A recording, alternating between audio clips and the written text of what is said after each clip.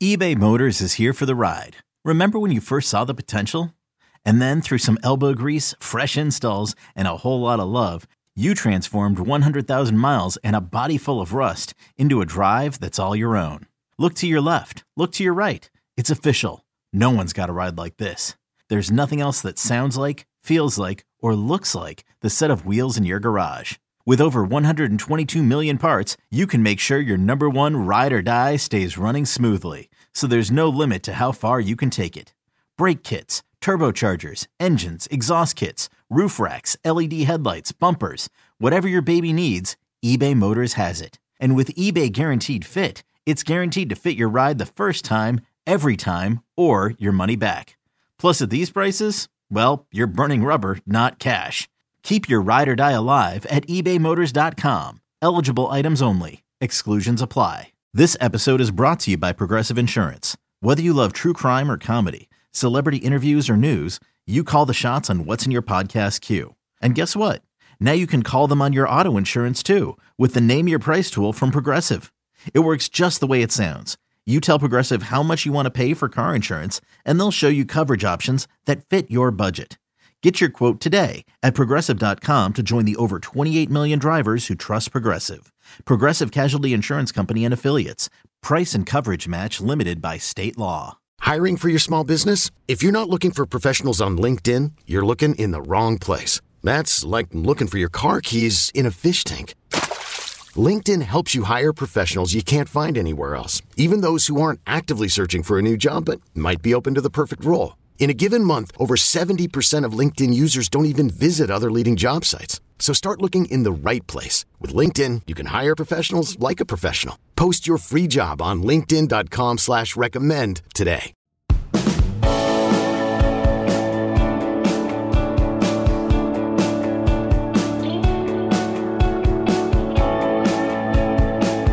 Pate State Speaker Series, we bring the best and brightest to campus. That's why Greg McElroy, ESPN, former Alabama quarterback, you fill in the blank. I mean, got a dynamite YouTube show as well. Gregory, how are you on this lovely December afternoon? Well, I'm good, buddy. I'm glad I wasn't referred to as Cole Kubelik's co-host on the radio. No. Because that is a bridge too far. And knowing that he joins you on your Thursday show every week has been both engaging and at the same time repulsive, a little too much into the weeds for Cube Kicks, man. Why you gotta give him such a platform to let him talk about offensive line play? It's borderline offensive. Would you agree? Truthfully, yes. And we all make mistakes in life. I'm sure that you don't feel like you've been purely angelic at every point in your career. So were mistakes made? Yes, but were lessons learned? Also, yes. I've enjoyed having you. I listened, and you know this. Like I've texted you a bunch of times. Like I listen to your show a lot. I just like it when people do it the right way. You know what I mean? Like it's really easy to go out and say, Colorado's a top 10 team in the preseason in an effort to generate clicks. And I've always respected you and your approach because I think you cover it the right way. You love the sport, and that's what we're all in it for. And I will, as for all of his flaws, Cube Kicks does have an awful lot of love for the sport. It's just the wrong position group right. that he cares about. Yeah. Nobody cares about the offensive line. And I'm just hopeful that at some point he'll realize that. Yeah, it's like Meemaw used to always tell me, Joshua, if your heart's in the right place, your logic can be flawed. But you don't want people whose hearts are in the wrong place with sound logic. And that's why Cole's always had a home here. It's been a sanctuary show of sorts for him. Good. So we're a little bit removed from this thing now. But we're not really removed from it. And I'm talking about the college football playoff selection, the whole process. Yeah. So we go into conference championship weekend, and everyone kind of thinks they have a little bit of read on things, and you've got all your ideas sketched on the back of a pizza box. But I kept on saying on the show, the games happening on the field have a tendency to just hit the reset button in people's minds. And so it doesn't matter if you think it's an automatic if this happens or an automatic if that doesn't happen. You got to watch it happen. And so we watched Florida State go undefeated and win a Power 5 conference championship, and they didn't make the playoff. You had the blessed but also slightly unenviable task of being live on air as it happens. Okay, so I was texting you, as I imagine a million other people were, because I was watching it in real time, and I realized there is no opportunity that Greg or anyone else has to take 5 minutes and fully articulate their thoughts. You don't have time to do it. And it would easily take 5 minutes to fully lay out, here's what I feel, here's what I think, here's what's right, but here's what the committee protocols should have provided. I think a team like FSU may have been screwed, but we also may have the correct teams in. No one has time for that. It's sound bites, it's screenshots. And so it was a losing battle that day. So then you say what you say. I'm going to give you a chance to just kind of restate your point here in a second. Sure. And then there's this just avalanche, which is to be expected from Tallahassee and from Florida State fans who really felt like there was a machine built against them, a lot more so than just the playoff committee. So let's go back to that moment. What was it like that Sunday early afternoon? It's just afternoon on the East Coast, I guess. You're watching it happen at the desk, like Reese Davis is 10 feet away from you reading the rankings in real time. What did you feel? How did you think was best to go about it? Do you have any regrets for how you handled it? Like, what was that moment like? Well, and honestly, to get to selection day, you almost have to go back a couple weeks prior. Where I had said week 2 and Halloween was week 1, which was in some ways a forgettable show because, I mean, let's be real. I wish I was walking around with an alien and an astronaut, my 2 kids, going and eating as many Whoppers and Airheads as I can get my hands on. Like, Whopper's a terrible candy, but I was willing to eat it anyways. Oh, wow. So I think Halloween was kind of a throwaway at night, but week 2 is when I presented the conversation about the one-loss teams and how they should potentially be discussed. And to me, my frustration with the committee has always been the lack of transparency and the lack of consistency. Now, Josh, you do your JP poll. I mean, I do a top 10. I'm sure there's contradictions all throughout my top 10, and I'm sure there's contradictions, and I know there are, in some cases, rare cases, of course, that the JP poll is not 100% Washington. Yeah, just say logical. Washington. It's just Washington. It's really just Washington, and I think A&M is like still second on the JP poll. Right. I'm not sure if they still are. I need to like double check. Yeah. I kid, but there needed to be a discussion there in week 2 about Oregon, Texas, and Alabama. And the difficult thing for me is that regardless of what I do professionally, you know this, like I'm really not going to win when it involves Alabama because I'm either going to be a homer or I'm going to be someone that is going so far out of their way to show their lack of bias that there's really no enviable task. And respectful members of the media even were coming at me that night. Oh, here's McElroy parading the Alabama propaganda to try to push them into the playoff discussion. No, I said all I wanted to do was have a discussion of the order of the one-loss teams, because if you're going to tell me Ohio State is 1 based on resume, that's where they were at that time, then we must also acknowledge that the one-loss teams should also be ranked on resume.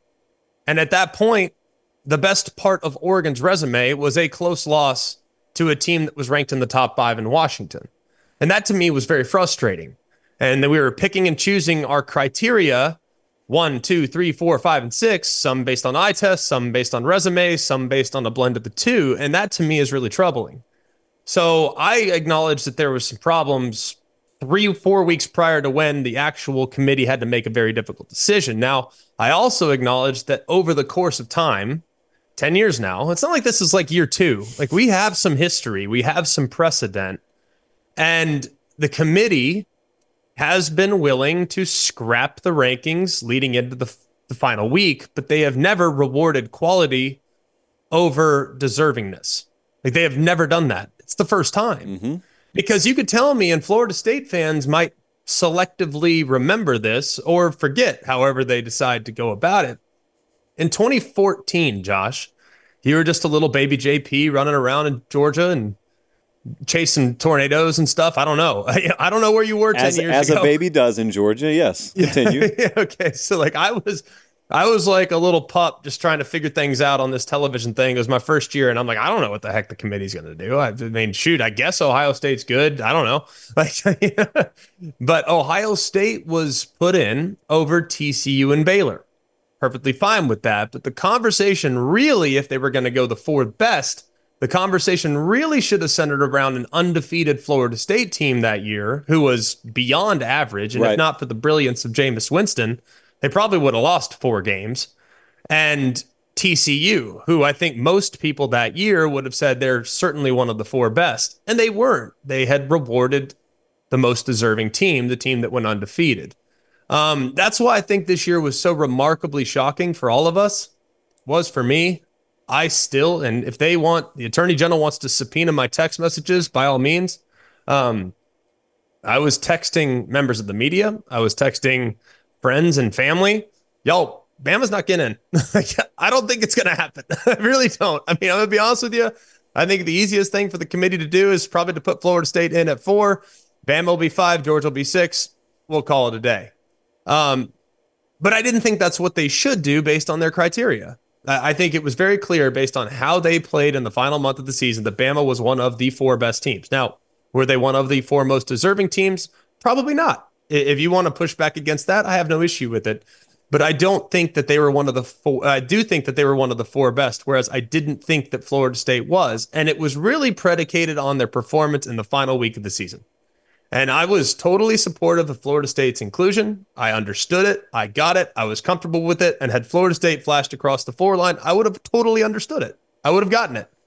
But I don't know if anyone could, with sound logic, watch Florida State's performance against Louisville, Bama's performance against Georgia in the final game that we saw both teams play, and suggest that Florida State was a superior team to Alabama. I mean, I saw Bama offensive linemen mowing defensive tackles from Georgia off the ball 5 and 6 yards. That doesn't happen. I mean, that's very, very rare. So I thought their performance and dominance in that game was what gave them the benefit of the doubt. And I thought it should have been Bama if we're going based on merit, based on ceiling, based on quality. But if you want to go based on resume, it'd be very hard, I think, to push back on Florida State being included. So no, I don't regret anything. I feel terrible for Florida State, but it can be a both and situation. They were both deserving. They were both good. And they went with the team that they thought was capable of performing at a higher level, to which I can't really push back. If you have a problem, take it up with the criteria, not so much with the committee that followed their own criteria for the first time in 10 years. Yeah. So the reason I ask is because I think you and I basically felt the same way on that. I mean, at my strongest conviction, I was 55 one way, 45 the other way. So like you said. At most. Yeah. I mean, if that spear 51-49 might even be more appropriate. Yeah. If that spear pops up on the screen on Sunday, I'm saying, oh, wow, okay. That's probably the extent of my reaction. Right. And then I know my phone's going to have its battery drained from like Bama friends and family hit me up. But you talked about something there that I wanted to get back to. So I think one of the most overused and misunderstood terms in all of sporting society, college football and otherwise, is bias. And you especially get it if you have an affiliation, if you either coached at or played at a specific university. Herb Street dealt with this like a generation ago with Ohio State, and he tried to manage it the best way that he could and ended up, famously relocating where he lives to get away from that a little bit. And there was just, the point was there was no winning. And Greg, that was kind of in the pre-social media era. And now you're smack dab in the middle of this world where everyone gets to have their voice heard immediately. So I try my best to explain to people what the process is actually like in this business. Now, you're above and beyond because you're calling games. You're on legacy media. I mean, the biggest name on the block is ESPN, and your studio and booth there. So your name's everywhere. So you got a huge platform, huge voice. I try to explain to people as best I know how. I grew up liking teams just like anyone else. I may not have played at a specific university, but I was just as diehard growing up as anyone else. And then I got a microphone put in front of my face. And I figured out the business of whether it's radio or television. And I figured out whether my team wins or loses, there is great business to be done on the other side of it. And it doesn't really matter. And you quickly realize what's best for business is to totally divorce yourself from any attachment you have emotionally to a brand and just take care of your business. And the best do that across the board. And people don't believe that's true. Like, people just don't believe it, because by the very definition of what makes you want to watch a show like this, or makes you want to watch a playoff reveal, or makes you want to watch a game, you are a fan, which is great. Right. But that also means there may be this logic that would otherwise apply if we were talking on the street that doesn't apply. You simply don't believe a guy could have started for the University of Alabama, but could be indifferent and unbiased when he talks about Alabama. When you're actually in that situation, how much or how little is that idea even in your mind? When you see that Crimson logo or see that Crimson helmet versus a Texas A&M helmet, is there a big difference? Are you aware of it in the moment, or does it not even enter your mind, and only afterwards is it when maybe you hear people start throwing the accusations around? Well, I mean, you're never going to shake it. I mean, part of why I'm at where I'm at is because I played quarterback and won a national championship at Alabama. Like, that is what it is. And the difficult thing, I think, is that I'm young enough to where people actually remember me having played. I think if a lot of people, unless you do some digging, they probably don't realize that Gary Danielson played at Purdue. Right. They probably aren't necessarily thinking about, well, Lee Corso coached at Florida State and Louisville, and they are removed enough. I'm still kind of in it. And frankly, I played for the guy that's still coaching there. So, that is, I think, an additional layer of challenge that people have a difficult time distancing themselves from. And to be honest with you, I think as I got into this world and started to develop relationships with coaches, there was a bit of a, people were cautious, as if I was going to go report back, hey, Coach Saban, just so you know, hey, Auburn's got a reverse in. You want to take a peek at that? That is career suicide. I would like to provide for my family for the next 30 years, if at all possible. And I know that the best way of doing that is to really root for the sport, more so than root for a specific outcome. And that I think is strange for people, because we are so tribal and we are so obsessed with our university, and you can't imagine ever being able to remove yourself from such university. But I kind of say it like this: when I was in Tuscaloosa playing for the Tide, that's 5 years. That's from 2006 to 2010. Every single waking moment of my life for a 5-year period was dedicated to trying to be successful in Bryant-Denny Stadium or whatever stadium that we were traveling to. It was an obsession. That's all I did. So it's almost like being, when you're that involved, when you're that invested, being invested now, it's I don't go to practice. I don't do those. I do go to practice once a year. I take my son, and he daps up the players, and it's more like a father-son bonding experience, more so than it is, feeling as though you're giving back to the university. And I've also found too, the longer you're in it, you stop rooting for places and you root more for people, which is kind of strange. For instance, Jim McElroy is a coach at Central Michigan. I would credit every ounce of success that I had in college football to his tutelage. I mean, he helped me a lot, personally, professionally, understanding the game. So I root for him. In the NFL, I root for Brian Schottenheimer, who took a chance on me, when he drafted me in the 7th round. I root for Rex Ryan. I root for Kirby Smart, who we would jaw at each other in practice because he was who I was going up against, and I knew their checks, they knew my checks. And when Rolando McClain made a check, or when I saw Mark Barron go like this, I knew they were going to be in cover 2, so I checked to a cover 2 beater and I split the safeties. It's, you root for people really more than places. And now, if I go back to Tuscaloosa, there's 2 people there that were there when I was in school.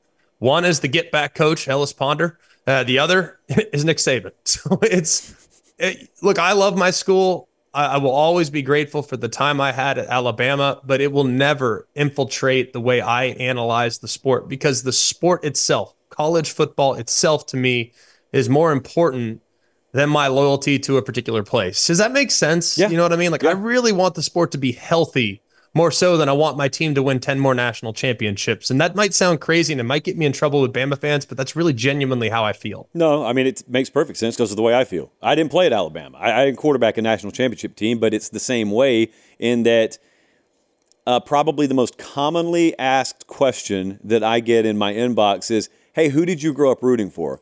Well, number one, it's a death wish for me to answer that question. Don't answer. Right? Number two, if you're having to ask, does it not kind of prove the point that we're doing a half decent job in the way we present the material here? Like, if you have to ask, it's irrelevant for you to know. Right. So you've been at the media game for a decade already, which it still feels like you're really new at doing it. And I was very interested, sort of when the mid-20 teens come around and the new media revolution starts to happen, the digital media revolution starts to happen, where you're opening doors and you're kind of seeing cracks to kick down dams that eventually lead to being able to do stuff like we do here, like you do with your show, but you're in a different position. Some of us solely relied on coming up through the alternative media space, YouTube Live, Facebook Live, etc. Right. Your door in was different because you had brand recognition and name recognition with Alabama, and so you go from playing for the Jets one day to essentially SEC Network the next day or next couple of days. And at that point, that was the way in the door. You either had to come up through journalism school or be former player coach and then come up through the media sphere that way. But on your journey, you've gotten some big time gigs. You're about to call a playoff game in a couple of weeks. I mean, it gets no better in our business than that. But you've also really carved out a presence on platforms like YouTube. And you also still do local radio with Kubelik down in Birmingham. And I'm very curious because not a lot of guys choose to do that. A lot of guys, if they had that legacy top rung platform, they'd forget about that other. Why do you choose to do it differently? A few reasons. One, I'm addicted to the sport. And I noticed, and I think, and I've been a consumer of your show for a while. I just felt like as the NIL world was expanding and the transfer portal was expanding, there was a real negative light on the sport. Yep. You know, it just felt like the way it was covered in the off seasons in particular, it was just really covered negatively. I'm not saying people didn't do their job. I'm not saying people didn't do, I'm not saying that people didn't cover the sport the way they felt like they needed to in order to generate clicks and to generate traffic. Like I understand the necessary evil that is, and how people naturally gravitate towards the negatives. I understand that, but I felt like we were really missing out on an opportunity on television where you get to speak in finite periods of time. The playoff show is a good example. We're on that show for 4 hours. It was a 4-hour show, and it's about as long a show as you'll have. And you get to speak in 60 to 90-second increments, maybe 3-4 times an hour. So over the course of a 4-hour show, I just didn't feel like we were necessarily able to dive deep enough to help explain why it is we feel the way we feel. You can hit the treetops and you can kind of skim the top if you can and make it digestible and consumable. But I felt like there was another layer that I thought was really beneficial and was something that I was very interested in. So long form radio has been really valuable because it keeps you in it every day. You get to have some personality. And if there's one thing I've learned from radio, one, I've been very fortunate to do it with the exception of, a short stint with Danny Cannell. I've been able to do it with some of my best friends. And I do love Danny too. We see the world in totally different ways, which can sometimes be valuable. But I did work with Danny and had a great relationship with him and still really like Danny. Disagree with everything he stands for on Twitter, but right. Twitter Danny is different than real Danny. And I've acknowledged that. Cole Kubelik is one of my best friends. Taylor Zarzer, who I worked with before that, was also one of my best friends. And being on radio was really beneficial. Not all that dissimilar to your show where you're in the live chat and other shows that do a great job of incorporating a live chat. You get a good feel for what is moving the needle with the people, which I can now apply to TV, which I can now apply to games. And that's beneficial. And then as far as the YouTube space is concerned with Always College Football, I'm a consumer of podcasts. So like I love it because I love direct to consumer niche presentations. Like when I'm listening to traditional college sports radio, I don't necessarily want to just talk about the top 7 teams. Like I think Kansas State matters as much to the ecosystem as Syracuse, especially with what Syracuse is currently doing in the portal and in recruiting. And I think Syracuse matters as much to the college football ecosystem as an FCS champion. And we don't spend a ton of time on those teams, but they matter and they're important. And I felt like Always College Football would kind of allow for us to go just a little deeper on some of the matchups and the teams that don't necessarily get served on your traditional media platforms. So do we play the hits? Yes. Does Late Kick play the hits? Absolutely. Like I'm not dumb enough to put together an hour-long show and not mention Alabama, Ohio State, Michigan, SC, Texas. Like, of course, we're going to talk about those teams. But at the same time, there's an underserved audience that doesn't get their team talked about very much, a la West Virginia, a la UCF. Teams like that also are playing good football and deserve to have their story told. And yet there's just not a lot of mediums that are using their platform to kind of talk about those teams. So I love the mix, and I'm very fulfilled doing what I'm doing. And in a way, it's literally like you, man. This is a dream. Like I can't believe this is my job. I was with my parents this past weekend. They still think that at some point I'm going to grow up and get a real job. But I'm not quite ready to take that plunge just yet. And this is an itch that I just have to continue to scratch because it's just all consuming, and it's something that you just do 24/7, 365. You mentioned intelligence a second ago. I'm not dumb enough to ignore this or think that. It's interesting you mentioned intelligence. You famously have a lot of it. I don't know if you've ever had it phrased that way. I don't know if you've ever had that thrown in your face like that, but famously, you have a surplus of intelligence. Now, here's a little story for you. So, you know what a malapropism is? No. Okay, a malapropism. Clearly not enough intelligence to understand what that is. This is more of like an awareness thing than an intelligence thing. So malapropisms, I've got a list of like 200 of them in a notes file on my iJosh. Malapropisms are just these commonly misspoken phrases or misunderstood spellings. Like, for example, people say blessing in the skies just because they've misheard it their whole life, and it's actually blessing in disguise. Well, Rhodes Scholar for your boy, up until Greg McElroy of Alabama almost became one, was Rogue Scholar to me. Because I had obviously never brushed up against it. I had never even had to worry about it. It sounds like rogue when people say it really fast. And so you being involved in that process when you were at Alabama was the first time that I ever realized, oh, it's not called Rogue Scholarship, is it?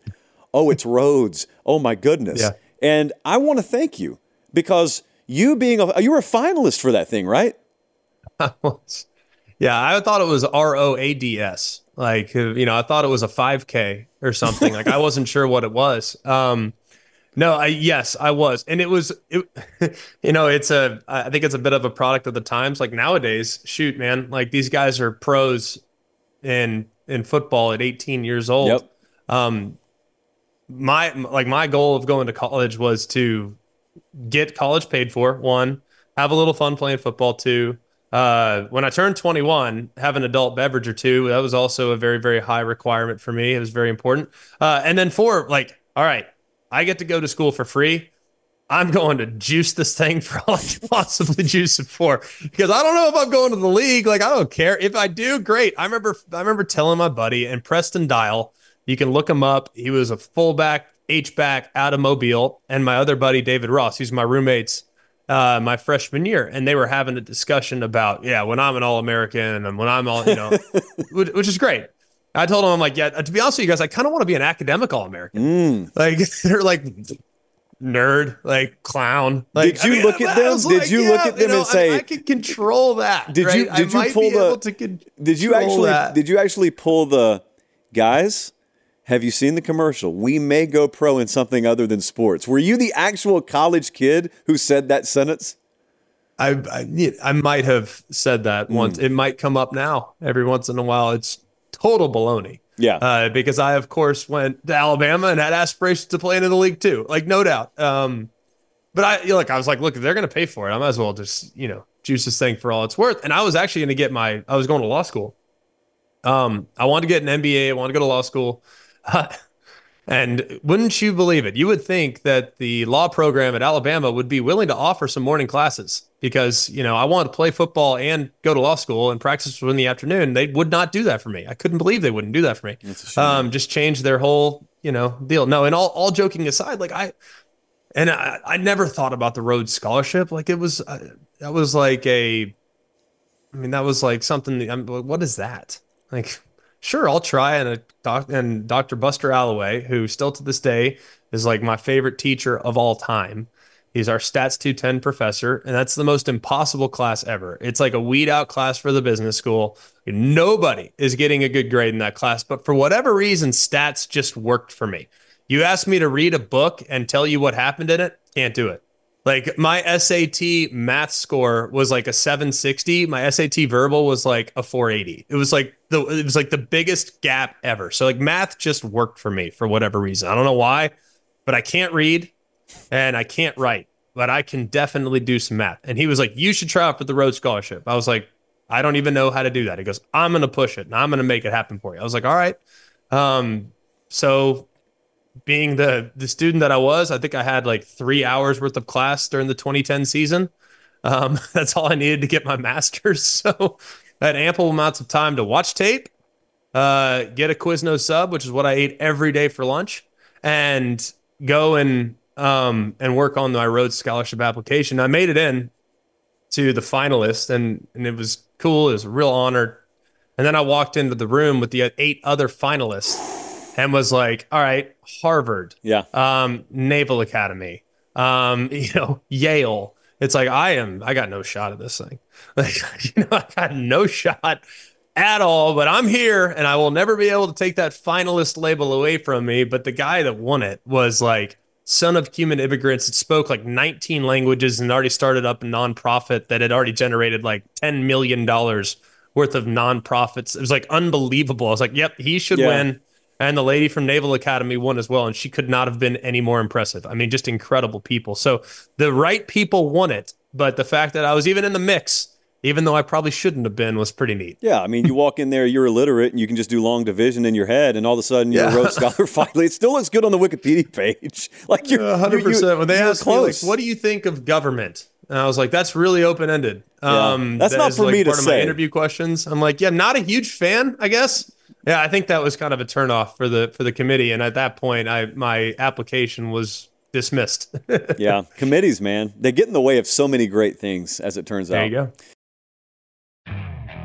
Okay, picture this: it's Friday afternoon when a thought hits you. I can spend another weekend doing the same old whatever, or I can hop into my all-new Hyundai Santa Fe and hit the road.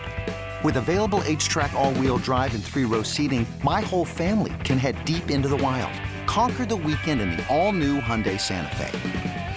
Visit HyundaiUSA.com or call 562-314-4603 for more details. Hyundai, there's joy in every journey. Hey, I'm Brett Podolsky, co-founder of The Farmer's Dog. We make fresh food for dogs. We started the company when we saw what a huge difference it made in my own dog, Jada, when she stopped eating ultra-processed kibble and started eating fresh, whole food. The Farmer's Dog food isn't fancy. It's just real food delivered to your door in pre-portioned packs. It's better for them and easier for you. Get 50% off your first box at thefarmersdog.com/podcast. That's thefarmersdog.com/podcast.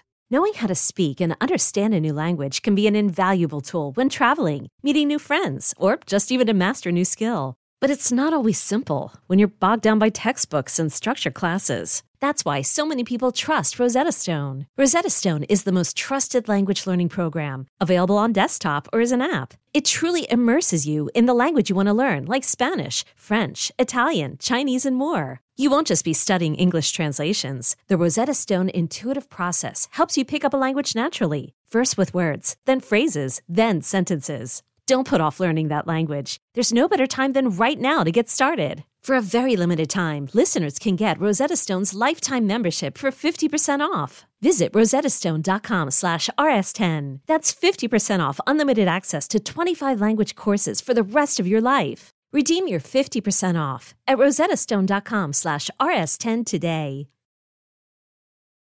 So now that we've got all of the Alabama bias aside and we've talked about that, I want to talk about Alabama football for a second. You not only, obviously everyone watches them because they've been the number one program in the country for a long time, but this particular year you're watching because you don't know if they're going to make the playoff or not. Dude, we don't know if they're going to be a 4-loss team when how they looked earlier in the season. So the Texas game happens. I would argue the USF game was the ugliest I've seen a Nick Saban team look at any point since 2008, basically. And then if you fast forward from that point to this point, looks like a totally different version of team, just happens to be same players.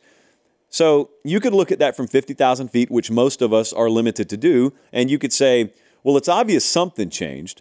And it's obvious you watch that offensive line against Georgia, that looks way different. That quarterback looks way different than he did early in the season. But when you use a trained eye and you've got some insight into the program and you're on radio down there every day, when you zoom in, what did you see change and when did it start to change? It started on November 1st, the bye week. That's when it really changed. And I'm sure you, being as astute as you are and as observant as you are, it was pretty obvious that this team is really a tale of two seasons. It was first month, figure things out. Like, hopefully you play well against Texas. You don't. That loss lingers. They wanted to see whether or not one of the other quarterbacks might be able to provide a spark. I think there were probably some discussions had in the preseason, like, hey, you three are all going to get a chance to play at some point in the first 3 weeks, and then we'll figure it out from there. I would assume that's what went down. Don't have it on good authority that that's what happened, but certainly seems that way in talking to people that are more knowledgeable about it than me. Once they decided to go with Jalen, they became an offense that was really almost exclusively reliant on big plays. And the A&M game's a good example. It's like, all right, first down, run for -2, second down, sack, 3rd and 18, hit a fade down the field for a 27-yard gain. It was like very Jekyll and Hyde, very much big play reliant. And I don't think the team or the offense played with a lot of efficiency. They were just boom or bust. It was chunk plays or sacks. It was like, that's kind of all they were. And then after the bye week, I think they were able to reassess and they were able to really work on Jalen Milroe being more decisive and not holding the ball quite as long, getting the ball out a little bit quicker, being willing and able to take some underneath stuff, being willing and able to take off when the opportunity presents itself to run. He's run. In the last 5 games, he is the leading rusher by a mile. In the first 7 games that he participated in, I think he had 47 carries that weren't sacks. It was like 77 total, but the 47 when you account for the sacks taken there in the first 7 games. So he was a lot more decisive, and I think he played with a lot more urgency. And he did not view the underneath passing attack or a 6 or 7 yard run. Those are not negative plays. Like, those are still good plays. Like, 2nd and 3 as a play caller, Josh, that's a pretty good spot to be. Now, it's not a 47-yard touchdown, but shoot, man, we'll take those 6 and 7 yard gains. And I think they just operated with a lot more efficiency, a lot more urgency. I do think some of the defenses they faced there early on in November were get-right recipe type of teams. LSU's anemic on defense. Kentucky down the stretch did not play well on that side of the ball, especially in November. So I think that those are some get-right recipes that carried over into Chattanooga. Tough game on the road at Auburn, like always, but they had so much more confidence going into the Georgia game. And I thought, I said it on my show, I said it on several other platforms. I don't know if you said it or not. I don't recall how you felt about the Georgia-Bama game. Like, I took Bama in the game because I thought they matched up really well. Yeah. Like, Georgia's not good on the edges of their defense. Like, that's where, I mean, I believe at one point they were averaging like 6 yards per play given up on zone reads. It was like 115th in the country. It was absurd. It was like, that doesn't make sense. But then you think about the Auburn game, think about Georgia Tech game. I mean, it kind of did when you dove just a little bit deeper. So I thought Bama matched up really well in that game, and they had a tremendous performance. But I think it was really a kind of a process of feeling out, getting your quarterback more comfortable, getting the receivers a little more comfortable on the underneath stuff, identifying Isaiah Bond as a legitimate number one receiver, and then Jermaine Burton as your big play threat down the field, establishing clear roles for their wide receivers. And then defensively, I think they've been rock solid all season long. That really has, with the exception of the Texas game where their secondary played awful. They were really good on that side of the ball all season long. So it's really been on offense where things have changed, and they're a completely different team than where they were 6-7 weeks ago. You know what's crazy is when you played there, Bama, Georgia, wasn't even a thing. And I know there was that 07-08 home and home. They come in there and beat you in overtime. You guys go over there, the blackout win. But that was just a home and home with two big-time programs. There was no rivalry feel. There was nothing like that. I grew up right on the banks of the Chattahoochee River, bordering Alabama, Georgia. So I have a really unique perspective on this. And about the time Saban comes along, he starts to overtake what Urban Meyer had built, which in and of itself had overtaken what Georgia had built under Mark Richt over there in the East. And so there was this real big power struggle. And spoiler alert, Nick Saban wins that if you guys haven't gone back in time and watched. But then as Alabama starts to ascend, I'm living in Georgia, and there's this animosity and really jealousy towards Alabama. But it wasn't so much we're strictly envious here in Georgia of what they have. It was he's building what we should be. That's what Georgia folks thought. We should be this. And Saban's getting yeses, and our guys over here getting yes, no, no, yes, no, no. But on Saturdays, everyone in Athens expects him to be what Alabama is. And so then when Kirby finally got hired there, he came there under the condition and understanding that if you want me to build the same thing that looks like what I just came from at Alabama, you got to give me what the guy at Alabama has. Even then, it's going to be hard, but you got to give it to me. And they gave it to him. And all of a sudden, unlike when you played there, there's this war between Alabama and Georgia, and it's all of a sudden happening more frequently because the games are happening, if not in the regular season, in championship matchups and settings. And the reality is, whether either of them want to admit it or not, there's one equal that each one of them feels exists in the sport. There's one worthy adversary that each one of them feels exists. And it's across the river. It's across the state. It's not Ohio State. It's not Michigan. It's not anyone else. Because either one of them feels like if we're healthy, we'll take care of business anywhere else. The one that's capable of beating us is the one that's built to beat us. Bama's built to match up against Georgia and vice versa, which is why when you went into that SEC championship game, it didn't matter what had just happened in the Iron Bowl. And to take it further, had Georgia been pushed to the limit by Georgia Tech, I wouldn't have cared about that either, because I would have known we are wiping the Etch-a-Sketch board clean, and whatever happens this Saturday, it's basically a one-game season. And I remember thinking to myself, I know Bama's banged up on the defensive front. I know Bowers and McConkey can barely go if they can go at all for Georgia, but whoever wins this and gets 3 weeks to sort of lick the wounds and be healthy, we may be looking at the national championship here. And in retrospect, Bama wins it. I'm not so sure I still don't feel that way. I picked him against Michigan. I may very well pick him in the national championship game, but it's amazing how evolutionary the SEC has been. When you were there, it's Bama LSU, and of course it's always Bama Auburn. Right. Now, Bama Georgia, even though it's not a yearly deal, is as big as anything in the country outside of Ohio State and Michigan has been. Yeah, I mean, honestly, for us, the alpha dog in the sport was Tim Tebow led Florida. Right. That was we hated Florida. We never played them. Our offseason in 2009, we lost Florida in the 2008 SEC championship game. Our entire season in 2009 was dedicated to Florida. They weren't even on the schedule. It's we are going to get revenge on those guys in Gainesville. That was the thing. And it was really kind of strange because I don't think we would ever talk to Coach Saban about it because it was one game at a time, one play at a time. This game against Chattanooga is our biggest game on the schedule because it's the next one. I was kind of. The 1-2 weeks from now when we play Florida, that's kind of a big one for sure. But yeah, it's really changed. And I know you've probably said this. I've always thought that the two of the best jobs in the sport are Georgia and LSU because they are the granddaddy in their state. Like, they are the big dog in really talent-rich states.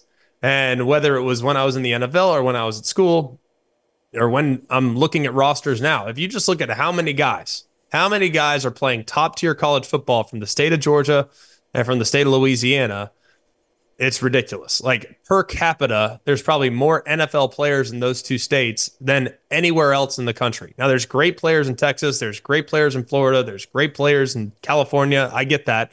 But if you look at California, for example, I mean, there's like millions upon millions of people. Like, per capita, the talent is better in Georgia, Florida, and frankly, in a wild way, Alabama. And line of scrimmage is not close. Outrageously important. Line of scrimmage is not even close.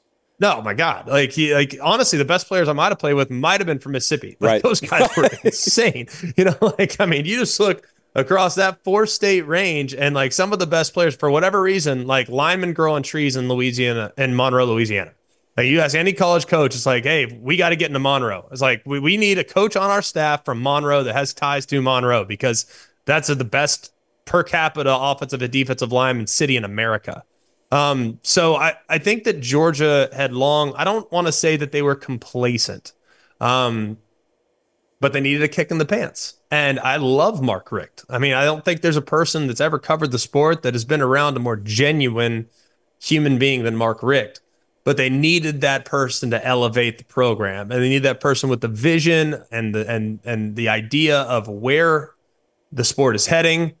And I think what's funny is that people were very frustrated with Kirby Smart at times in his tenure. Yep. Which I think is mind-blowing looking back on it. I mean, the guys won 2 straight national championships, but the SEC championship in 2018, where they ran a fake punt with Justin Fields, the handling of Justin Fields versus Jake Fromm, the fact that Jacob Eason got banged up, and then in comes Jake Fromm. And then next thing you know, they get hot, and they have a great defense and great 1-2 punch at running back with Sony Michel and Nick Chubb. It was just strange how much heat he took at times, because I know, and I'm sure you probably did too, like, I knew he was going to be good at some point. Now, were they going to get to the point in which they won 29 in a row? I don't know if I could have envisioned that, but it was just only a matter of time. And he had to take his lumps as a young coach, because everyone does.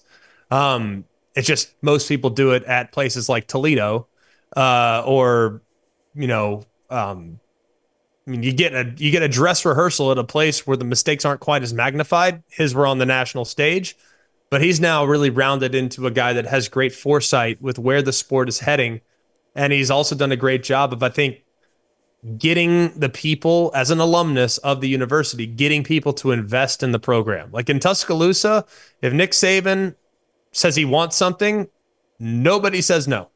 Like, Board of Trustees, they are already breaking down walls before the Board of Trustees votes on it. Yeah, no doubt about it. Like, can it help us win? Yes, perfect. We're doing it. Same now is being done at Georgia as it relates to their NIL, and I think it's their facilities. And the proof is in the pudding with what they've created. Yeah. Must be 21 or over and present in select states. FanDuel is offering online sports wagering in Kansas under an agreement with Kansas Star Casino, LLC. First online real money wager only, $10 first deposit required. Bonus issued as non-withdrawable bonus bets that expire 7 days after receipt. Gambling problem? Call 1-800-GAMBLER or visit FanDuel.com/RG in Colorado, Iowa, Kentucky, Michigan, New Jersey, Ohio, Pennsylvania, Illinois, Tennessee, and Virginia. Call 1-800-NEXT-STEP or text NEXT-STEP to 53342 in Arizona.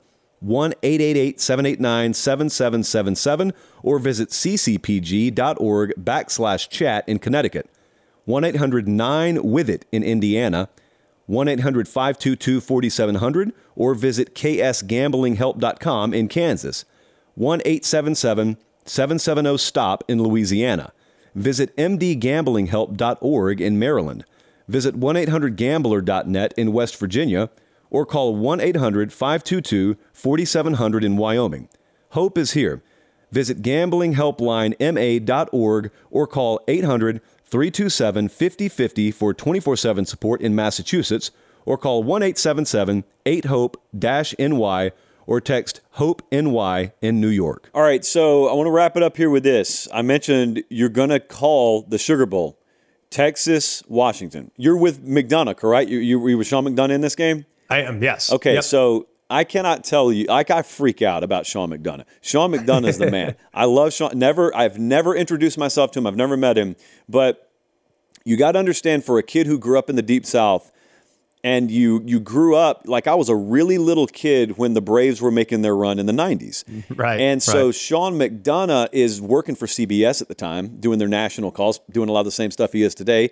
And, Sid Bream wins the 1992 NLCS for Atlanta. And then for years, the famous radio call for Skip Carey is what echoes throughout the South, and it still does. And I love that. But Sean McDonough had the national play-by-play on CBS. And for my money, it is the quintessential national broadcast call in the history of baseball. Now, I'm biased because it had to do with my team. So then you fast forward years later, and McDonough's still at the top of his game, and he's doing college football. He's doing a playoff game. You're there alongside him. So number one, I just want you to know how blessed you are. And number two, I want to know, where is your mind at in terms of preparation and also really early thoughts on this thing? Washington, Texas. I saw Washington in person twice this year. They made me look foolish both times because I thought they were going to lose both Oregon games. And now, lo and behold, they're sitting there, Pac-12 champ, undefeated, playing Texas. I think it's pretty funny because I think if we would have just taken your weekly picks, your Ramen Noodle Express or whatever, Washington should be like 4-9. Washington would be in the Las Vegas Bowl. That's where they would be. How many times did you pick against them? You must be the sole reason for their motivation at this point. Josh Pate is putting a big chip on the puppy's shoulder. Look, I think you hit it on your Sunday show a few days ago or whatnot. You talked about the matchups and how they match up. I think they match up really well. Washington does. You also, I thought, accurately referenced when Texas might have given up some yards and how maybe some of their pass defense numbers are a little inflated just because of the circumstances and the games in which they played. Big leads, turns into a throw-a-thon. Their numbers aren't going to look as good. So I think all of that is very accurate. I'm really interested in seeing what I think is maybe the biggest misconception. Like, everyone acknowledges at this point that Texas has dudes, right? Nobody's pushing back on that. Like, Quinn Ewers, 5-star. Tavondre Sweat, Byron Murphy along the defensive line, unbelievable. Jalen Ford at linebacker, unbelievable. Jatavion Sanders at tight end, unbelievable. Xavier Worthy's been kicking butt and taking names for weeks and years. A.D. Mitchell's had big moments in national championship settings. Jordan Whittington's been like Mr. Consistent. They probably have a future first-round pick at left tackle in Kelvin Banks. Like, everyone knows that Texas, because they've recruited and places like y'all's, like 247 Sports, they acknowledge the quality on that roster. What I think is maybe the biggest misconception is how unbelievably talented Washington is. If you ask any NFL talent scout, they'll tell you, and you can talk to agents, you can talk to people that have surveyed them in practice and in person on game day, what have you. They have 7 guys that are likely going to be drafted in the first or second round. Maybe more in the top 100 picks. When you take into a guy like Yulo Fascio at linebacker, like, that guy's got NFL future. But then you look at the 3 receivers, some of which have missed time this year, but all 3 receivers are going to play a long time on Sundays. Michael Penix, probably a first-round pick. If he's not a back end of the first-round pick, maybe it's higher. I don't know how he'll throw against other guys, but he's legit. The left tackle, first-round pick. The right tackle, probably a top 2-round pick. I mean, if you look at it, they have Braylon Trice, their defensive end, probably a first-round pick. Like, I've had a lot of people, Josh, and I don't know if you've had this, but there's like this perception. People have said, well, Washington's just like TCU. Yep. Yeah. Oh, it's yeah. Yeah. You might want to keep that one in the drafts, my man. Like, that one is very inaccurate. Just because they throw it all over the yard, just because they wear purple, doesn't make them anything like the TCU Horned Frogs. Okay? They are not at all similar as far as how they've been built. Like, this is a legit veteran-led roster that has difference makers. Latulia Sanoa, is their defensive lineman. It's missed a couple games. Well, he wrecks havoc when he's in there, and he's been back for the last couple weeks at D tackle. Like when he's in the game, you cannot run it on him. I don't know why, but he is an immovable force. So they have guys that are really, really talented. So while I understand the helmet game that is Alabama and Michigan, it's in the Rose Bowl. That game's going to do a ridiculous number and should. I called Bama Michigan in the Citrus Bowl in 2019. I think we had 14 million viewers. It was insane. Okay, insane. So like that's going to have a crazy audience. It's going to be compelling. It's going to be dramatic. And I think it's going to be a grinded out type of game. Like I don't think either offense is going to just turn that thing into a track meet. I think it's going to be a grinded out. And I could see the final being somewhere along the lines of like 24-17 in that vicinity. It wouldn't shock me whatsoever. But in our game, I think it's going to be a track meet. Yep. I mean, I think both offenses are going to score. I think both quarterbacks are going to play well. It's in a dome. Weather will not be an issue like it has been multiple times for Washington this year. They're going to be healthy for the first time in a while. I mean, if you look at what Washington's had to endure from a injury standpoint, McMillan, their receiver's been out. Latulia Sanoa has been out. They've had 3 safeties out for a vast majority of the season, all of which more than likely will be back and will be available for the game. They've had multiple guys out of the lineup. They've been without their right guard for 3 or 4 games this year. So I think that this will be good on good, man. I mean, this is, I think, a really compelling matchup, and I'm thrilled and honored to have the opportunity to call it alongside Sean. Like my career goal has been to call a playoff game, and then hopefully someday have an opportunity to call a national champion. Like those are my goals. And if I call one, I'm good. Like we're right. Fine. But it's going to be really special to be there in a matchup that I think is really, really interesting. So I could see it going both ways. I think it's a coin toss game, and it should be a heck of a game to break down. The haters will say that you get no credit for talking Washington on the show because you had to bring someone else on to do it. So even though we just dedicated all this time to them, I just want you to know I will get no shine for this whatsoever. 0. Absolutely none. Comment section will be as toxic as it's always been. But I appreciate it. Well, you can't worry about the haters because every single tweet that I see, and I think Big Game Boomer has you as like number 2. Appropriate that Brandon Walker's number 1. I get that. And I know you had a little beef with that on your show a few weeks ago.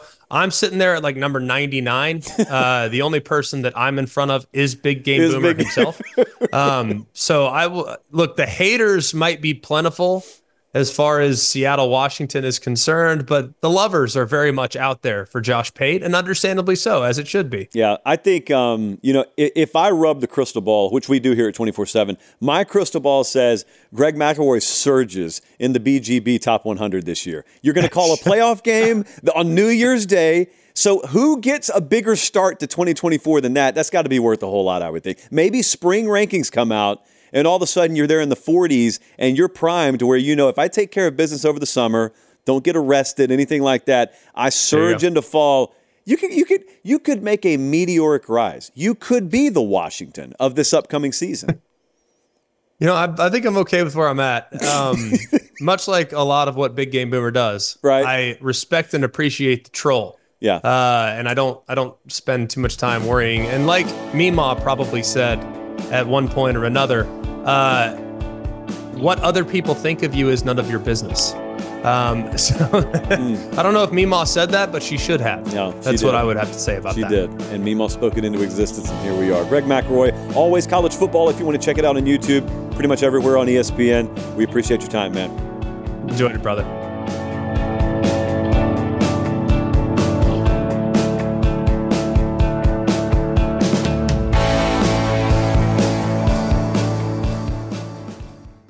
Must be 21 or over and present in select states. FanDuel is offering online sports wagering in Kansas under an agreement with Kansas Star Casino, LLC. First online real money wager only, $10 first deposit required. Bonus issued as non-withdrawable bonus bets that expire 7 days after receipt. Gambling problem? Call 1-800-GAMBLER or visit FanDuel.com/RG in Colorado, Iowa, Kentucky, Michigan, New Jersey, Ohio, Pennsylvania, Illinois, Tennessee, and Virginia. Call 1-800-NEXT-STEP or text NEXT-STEP to 53342 in Arizona. 1-888-789-7777 or visit ccpg.org/chat in Connecticut. 1-800-9-WITH-IT in Indiana. 1-800-522-4700 or visit ksgamblinghelp.com in Kansas. 1-877-770-STOP in Louisiana. Visit mdgamblinghelp.org in Maryland. Visit 1-800-GAMBLER.net in West Virginia or call 1-800-522-4700 in Wyoming. Hope is here. Visit gamblinghelplinema.org or call 800-327-5050 for 24/7 support in Massachusetts or call 1-877-8-HOPE-NY or text HOPE-NY in New York.